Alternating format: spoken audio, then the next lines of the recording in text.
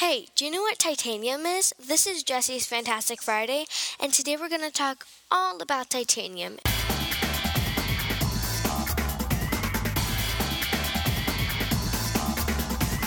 Now let's get on to the learning. Who's excited? Because I know I am. Okay, titanium is a solid metal element. It has low density but high strength. So if you hit somebody with that, put 911 on speed dial, because that will leave a mark. The person who discovered this element was Reverend William Geiger. He discovered this element in 1791. The atomic number is 22. The electrons and protons are also 22. The main color of this element is silver and white. It's probably very pretty in real life. Well, that is all the time that we have today, but I hope you learned a lot about this element. Thanks for stopping by.